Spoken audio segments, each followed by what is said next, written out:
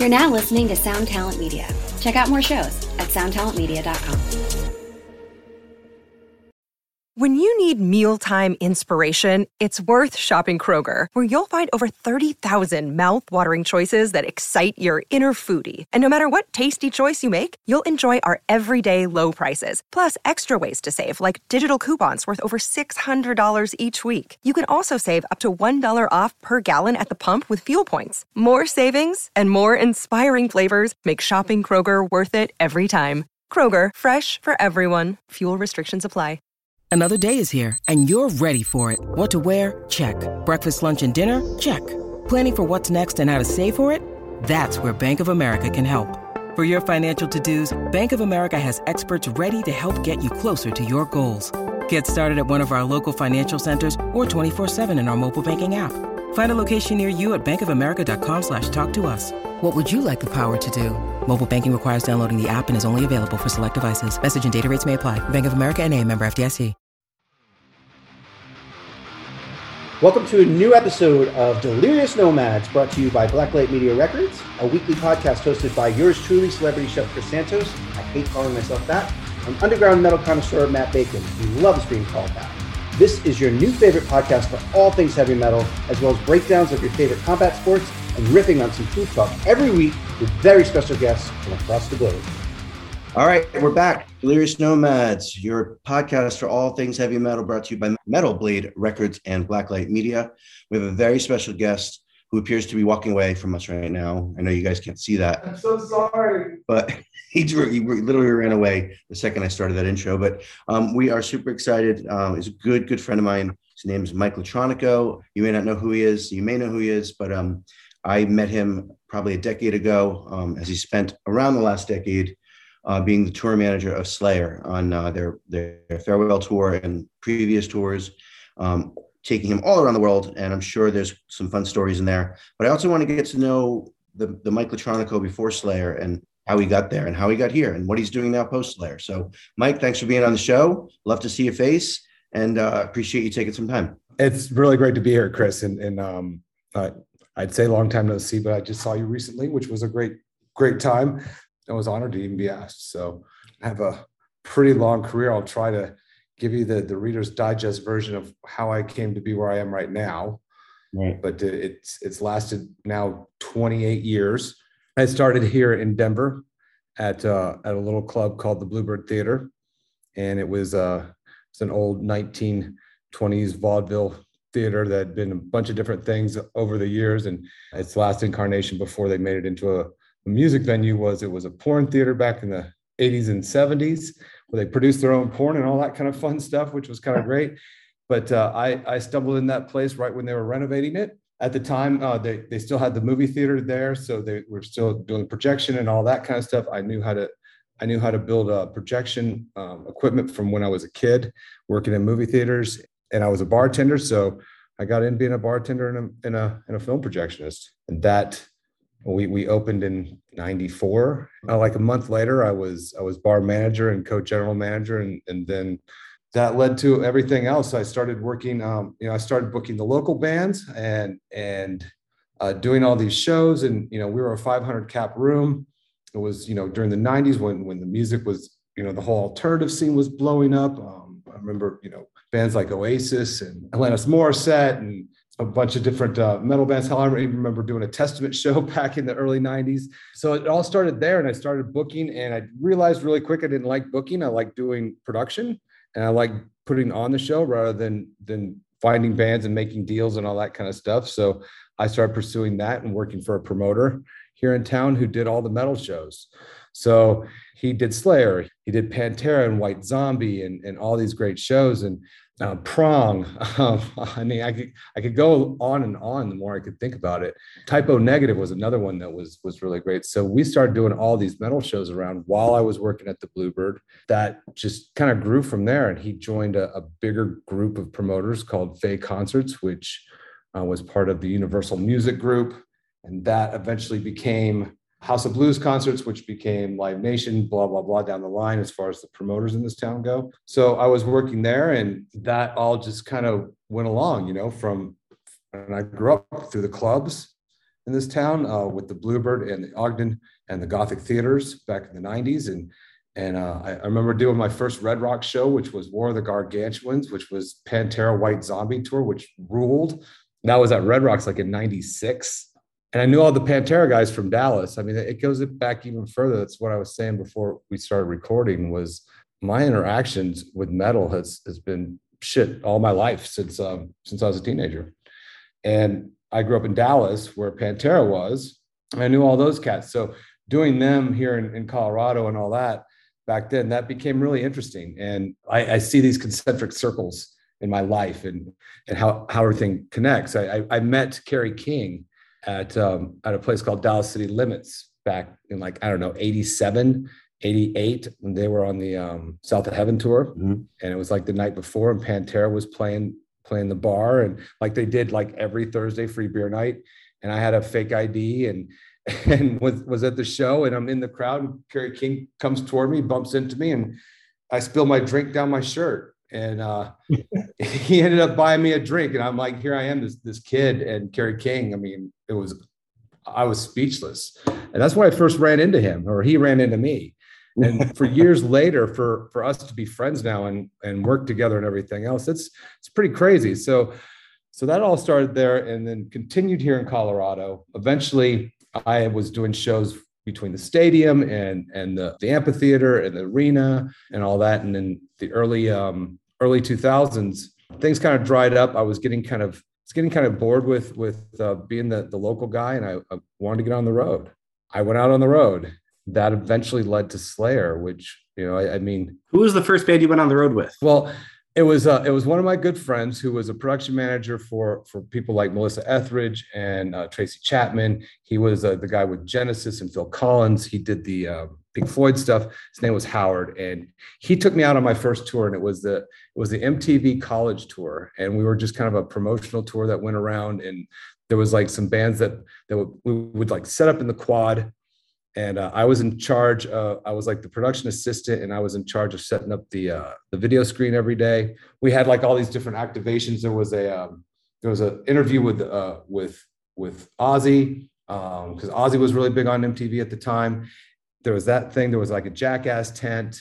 There was all these different activations, and then we had like different bands that would play. Like one of them was a band called Authority Zero. I think they're still a band, and different kind of music. It was hip hop or metal or whatever. So that was my first tour, and I had taken a month off to do that. And then about 6 months later, I parted ways, and I went out with a band called the String Cheese Incident from here in Colorado. Oh, I love that band. That's great. And it's kind of funny. They're playing the next 3 nights here in Colorado at Red Rocks, which we'll get to that, I'm sure, in a minute. I went out with those guys, and that was my first real tour. And I went out as a production manager and a stage manager, and it was a 2-truck tour. And they were the first ones that took me to Europe. We went to Europe that summer. We played Telluride Bluegrass Festival, and that lasted, I don't know, about 4 or 5 months. And we ended up parting ways after a fun summer in Europe and here in the States. And again, those guys are great. But yeah, that was my first tour. And then shortly after that, I went out with a band called Sonia Dada, which was kind of like they had a couple hits back in the early 90s. They were like a 5-piece hippie band with 4 soul singers up front, like real soul gospel singers. So they were kind of cool, and that lasted about a year. And then from there, I started working for Snoop Dogg. I didn't know that. Yeah, which was a really big change. So the guy the tour manager who was tour managing String Cheese, he ended up involved with Snoop Dogg, and I went out on Snoop Dogg in 2005, and that was it was Snoop Dogg and The Game and this other cat Ooh Wee, and that was here in the States. And I went out as the crew chief and stage manager, and as a promoter rep back in the 90s and the early 2000s, I did a bunch of shows with Snoop, so I knew his crew and I knew his tour manager, production manager, this guy Ricky. And Ricky and I became really good friends. So there was another weird full circle, somebody I knew, and then I came in from a different direction. So I worked for Snoop for like 4 years. During that 4 years, because Snoop didn't always tour, so I did that one US tour with him. And then we went to Europe. And then I only did the European tours after that until I was done in 2009. So In between all that, I did this little tour that you've probably heard of, Sounds of the Underground. Mm-hmm. So in 2006, I got a call from the House of Blues Concerts people, and they're like, hey, we have this, I think the first year of that tour was 2005. And that's when Lamb of God was on it. I think Lamb of God and of course, GWAR was on it every year. And it was a pretty big tour. And they did it for 2 years after that. And so I came on in 2006. I did 2006 and 2007. And there again, another circle. As a promoter rep and running buildings here in Denver back in the 90s, I did a bunch of shows with GWAR. So I'm really good friends with all the GWAR camp. And I mean, we did like the GWARmageddon show at the Ogden, which was pretty hilarious. There was an interesting conversation with the city council, with a couple city council members about Odorus's the cuttlefish. So there again, so there I was doing that as a promoter rep, and we did all these great shows with those guys at the Ogden and different venues around town and in Colorado Springs, and then come full circle to tour. I have a quick question. What does the venue look like after GWAR leaves? Terrible.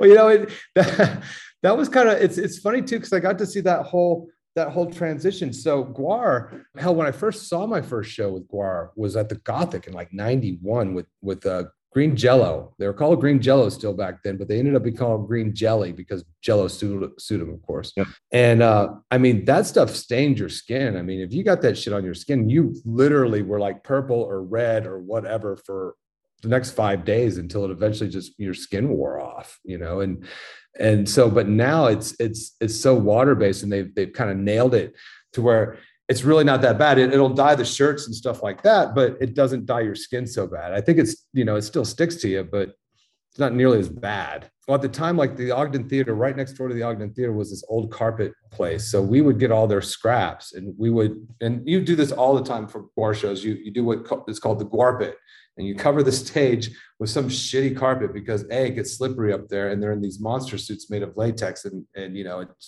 can't have it wet. So, and whatever you have on the stage is going to be ruined, straight up, just ruined. So you put down Visqueen, a good Visqueen plastic layer underneath to protect your stage. And then you put whatever shitty carpet you can find. And literally some of the carpet we would get would just be something that got ripped out of some terrible apartment that had been, pee stained by cats and dogs. It just smelled just awful, but whatever, it's GWAR. Whose job was it for carpet acquisition? Oh, it was a mixed bag of people. Again, like I said, we were lucky at the Ogden because we were right next door to a carpet place, but sometimes we'd send somebody in a truck to go down to one of the carpet stores and just, dumpster dive and grab giant pieces of carpet that had been ripped out of houses. And, especially when we're doing them in the Springs too, that's exactly how we did it. And then of course you have to Visqueen everything. So you have to put plastic on everything. You have to put plastic and you have to put garbage bags on all your monitor wedges, and you have to protect your microphones, and you have to protect your side fills, and you have to protect anything that's going to get hit.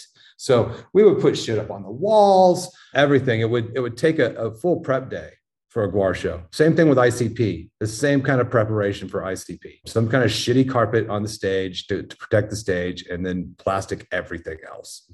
And those guys too, back in the 90s, they were, Denver was one of their biggest markets, and they played a lot. And the promoter I worked for, Nobody in Particular Presents is what they were called. They were the Juggalo promoters. We were doing all these crazy ICP shows back in the 90s when they were kind of a thing. They too, at first, all their Faygo was regular Faygo.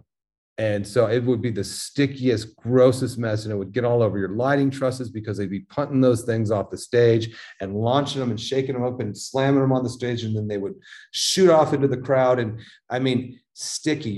We would have to take our barricade the next day to the car wash across the street from the Ogden and hose it down just to get all that off.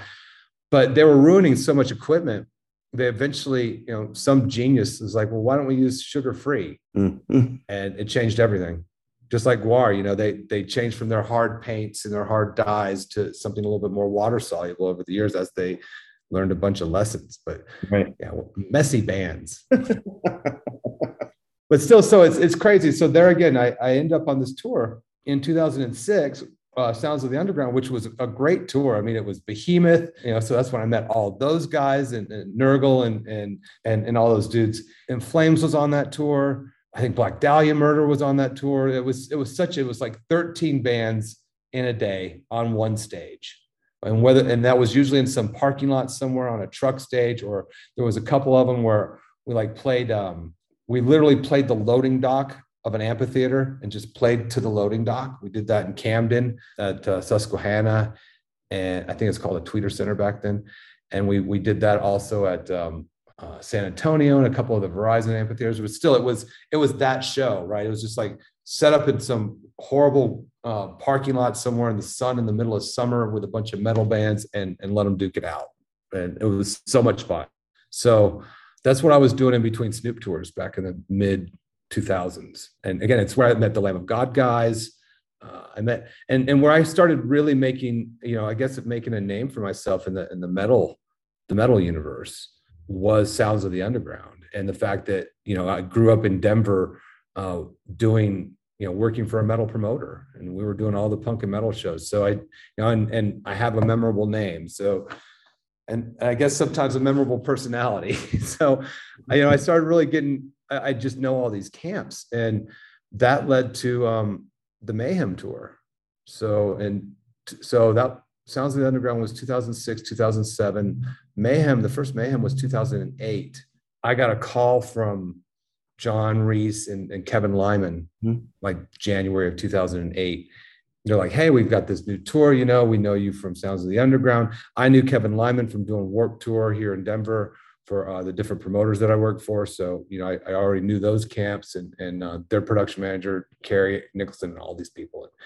And so I was already kind of in with that camp too. So they're like, hey, we think you'd be the perfect guy to do this tour. And I'm like, awesome. I mean, to me, I was like, I can't believe it. I'm going to be, the production manager for this new metal tour that's taking the place of Ozfest. And, that was the headliners that year was Slipknot and Disturbed, right? When they were super big. And it's when it was all blowing up, that whole new metal scene kind of was dying off, and the Slipknots were getting popular. And so I was super excited about it. And before that happened, they're like, hey, we've got Taste of Chaos going out, and it's starting in Denver. And that was in February, I think, of 2008. And they're like, again, a bunch of people I've known for a long time and knew me as working for promoters and everything. So they're like, why don't you come out on this? We need a tour manager. And I'd never tour managed before, but again, they're like, how to settle shows, and what you're doing out there on, production, all these things. This is a good way for you to learn our camp. So that was Taste of Chaos. And I think, maybe it was Avenged Sevenfold that year. I don't remember. There was a big Japanese contingency. So we had all these Japanese bands and a Japanese translator. And that's, I can't remember exactly who was on that tour, but I think it was Avenged. So I went out on that tour as a tour manager. During that tour, I get a call. I think we're in El Paso, and I get a call from Kevin Lyman and John Reese. And they're like, dude, you've been doing such a great job as tour manager. We originally, we had asked this guy, Greg, to be the production manager for the Mayhem Festival, and he couldn't do it. And that's why you got the call. He was doing something with Green Day. And there's again, somebody I'd known at that time since the early 90s, Greg Dean. And we'd been friends for a long time. And so he's in with the Green Day camp and Warped and all that. But they canceled all their shit. So he was out of a gig. So they rehired him as the production manager. And they're like, you're doing such a great job as a tour manager for Taste of Chaos. We want you to be we're going to just pivot you into this role. And that's when I became a tour manager. So, and that's how it happened. And literally that's how it happened. And it changed the course of my career. How many years were you on Mayhem? I was the tour manager and tour accountant on that first Mayhem, which was 2008. And that was the only year I did it. I honestly, and I'm sure John Reese and Kevin would both remember the point at the end where they're giving out bonuses and high fives and everything. And that tour killed me. It was the most money that ever gone through my hands. It was all accounting. And I was out there with a bunch of friends, and Mastodon was on that tour. And we, just all these really great bands and had such great times, but the accounting end of it and all the cash, I think I went through over $1 million in cash through my hands, and the stress of all that. That last day, I think we're at Darien Lake up in New York, and they're giving out, bonuses and everything. They gave me a really nice bonus. They treated me really well. And I told him, I looked at Kevin Lyman. I was like, you know what, man, don't ever call me for this job again. Oh, shit. I was like, I would rather be the stage manager of the Smart Punk stage on Warped Tour. And if you know Warped Tour, the Smart Punk stage was like stage 7. It was like this dinky little punk stage. I was like, I'd rather do that job than ever do this job again. As much as I love being out here, it made me miserable.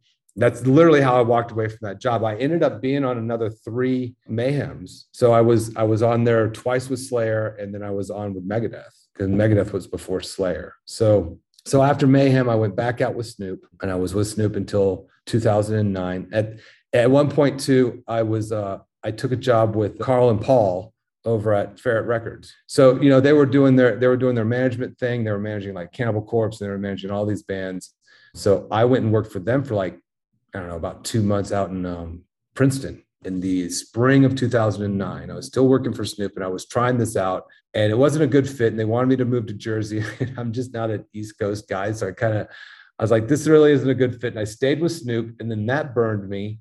And Snoop and we parted ways. And then I went out with Beyonce. Oh, wow. Yeah, totally. It's like literally Snoop and we parted ways. That's when like the Nation of Islam, these Nation of Islam cats took over and started doing everything. So I was the tour manager at that time. So they got my job, and I moved on. The only thing that bummed me out about that was it was right before the Playboy Mansion gig, which I was super bummed about. But, and I even remember talking to management. I was like, just let me do that one show. I mean, guys like me, we don't get invited to the Playboy Mansion. I mean, I'll hide behind some Playmates or something. Dog will never see me.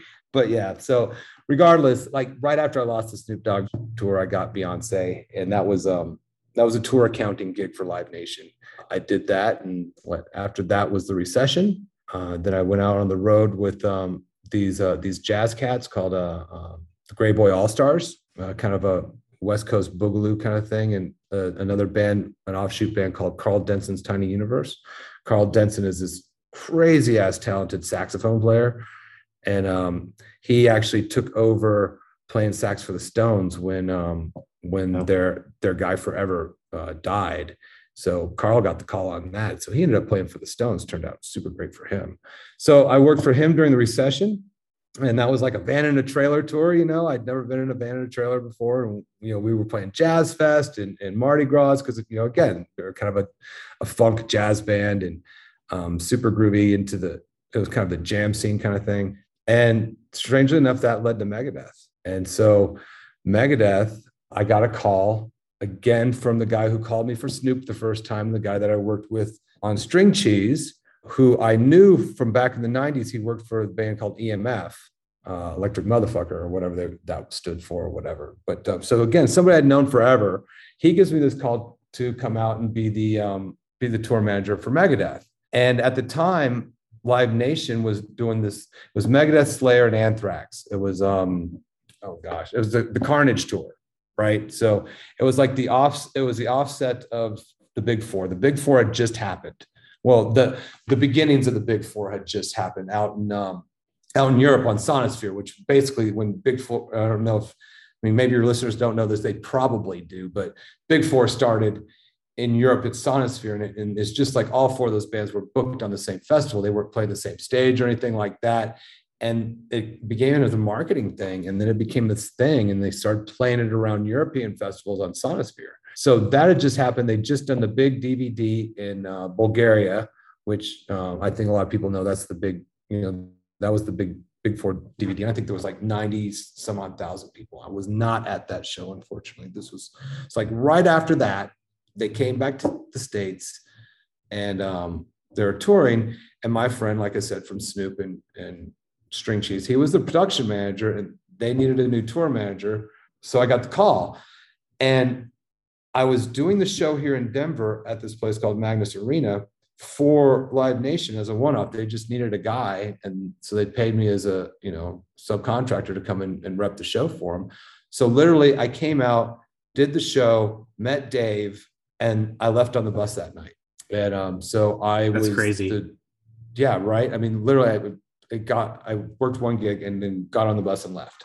And so that's when I really got to know the Slayer guys and on that tour.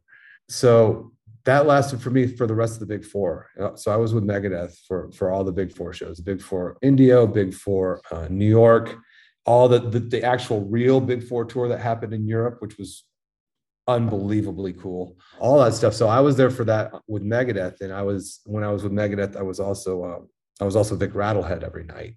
So there was that's awesome.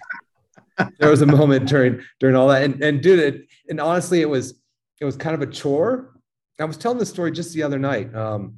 Like literally my first show after I jumped on the bus with Megadeth, I think we're in Dallas.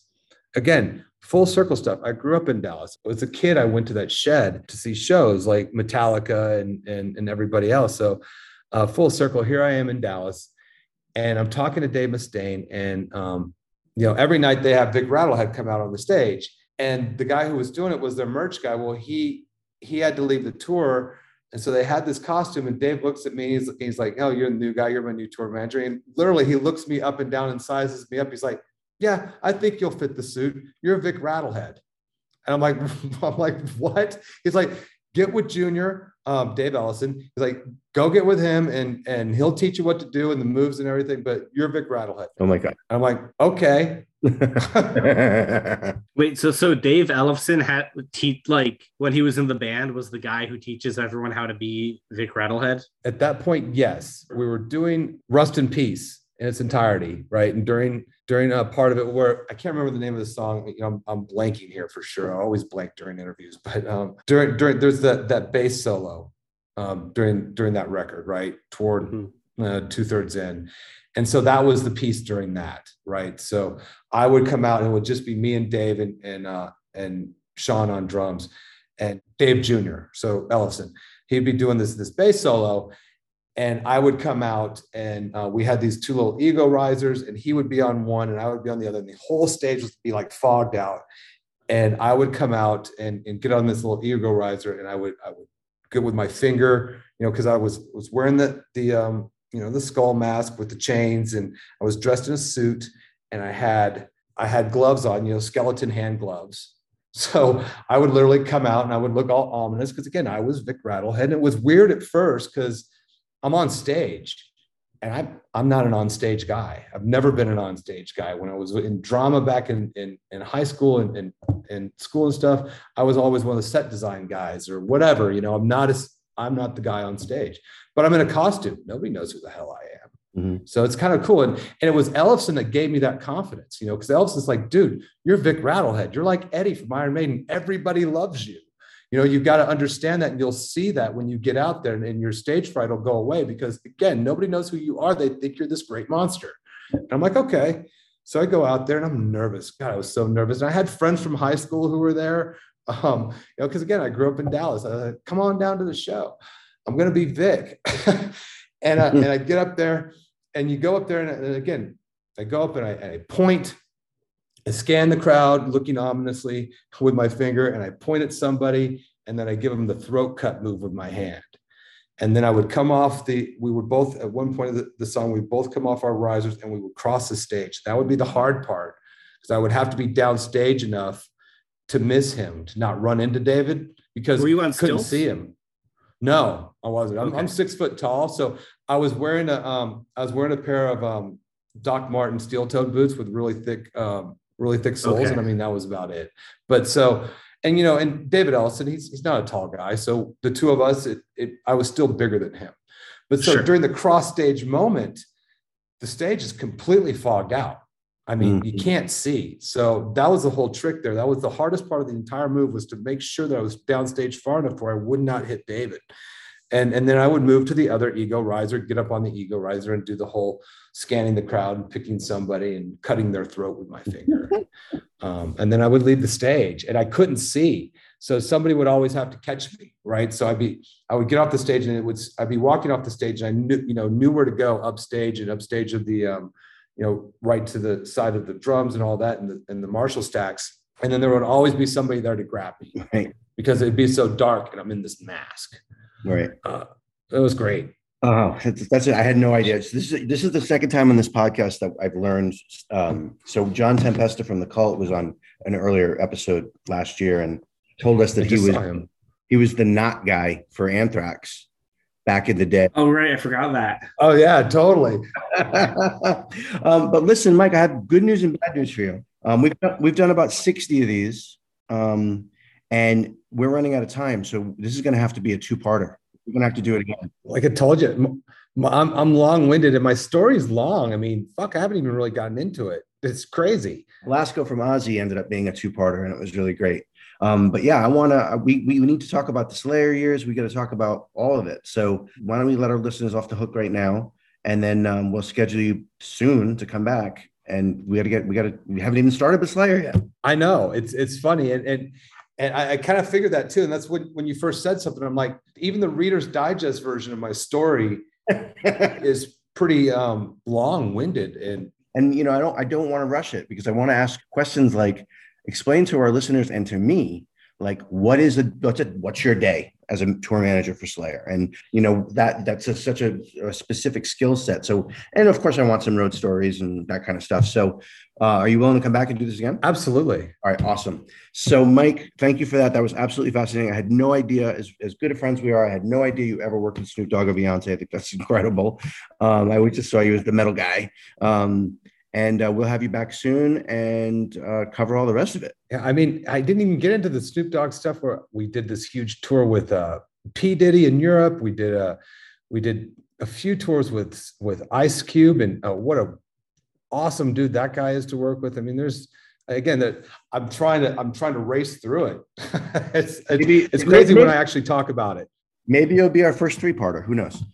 It's just weird. Like I said, it's crazy when I start talking about it. My wife says that all the time. She's like, "You never talk about it." It's like, but once I do, it's tough to stop me. That's another part. That's another part of the conversation. Not for today, but like, you know, how do you manage traveling the world and keeping a healthy marriage at home? You know what I mean? So there's lots of stuff to talk about. There is. Thanks for joining us today. We're going to get in touch with you immediately, reschedule you as soon as you're able, and then yeah, peace out. Thank you very much. Thank you, Mike. It's great seeing you both. Awesome. This has been fun. All right, so that was awesome. Thank you everyone out there for listening to Delirious Nomads, sponsored by Blacklight Media. We will be coming back at you next week with another awesome guest. Be sure to follow Blacklight Media on socials for new music and more, and above all, keep it heavy.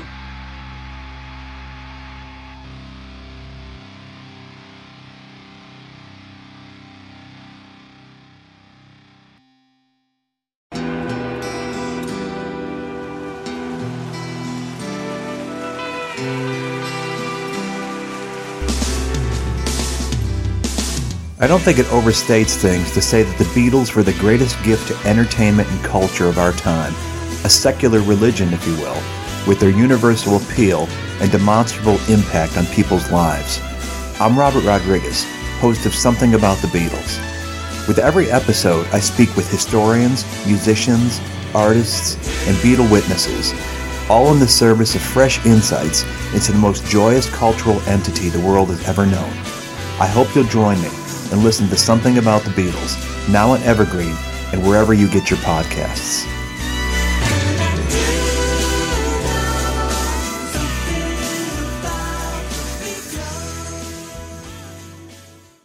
Hello out there! Yes, hello out there, everyone. I'm Hal Schwartz. And I'm Flynn McLean. Together we host None But the Brave, a podcast dedicated to the music and career of Bruce Springsteen. Bruce and E Street Band are on tour right now for the first time in 6 years, and we're taking a detailed look at what's happening on stage in our bi-weekly episodes. We've also been recently joined by some very exciting guests, including rock journalist Warren Zanes and Stephen Hayden, Backstreet's Magazine founder Charles Cross, and Barstool's Kirk Minahan. If you're a diehard Springsteen fan, this is the show for you. So please subscribe to None But the Brave on your favorite podcasting platform, and we hope to see you further on up the road. Thank you so much. We'll be seeing you.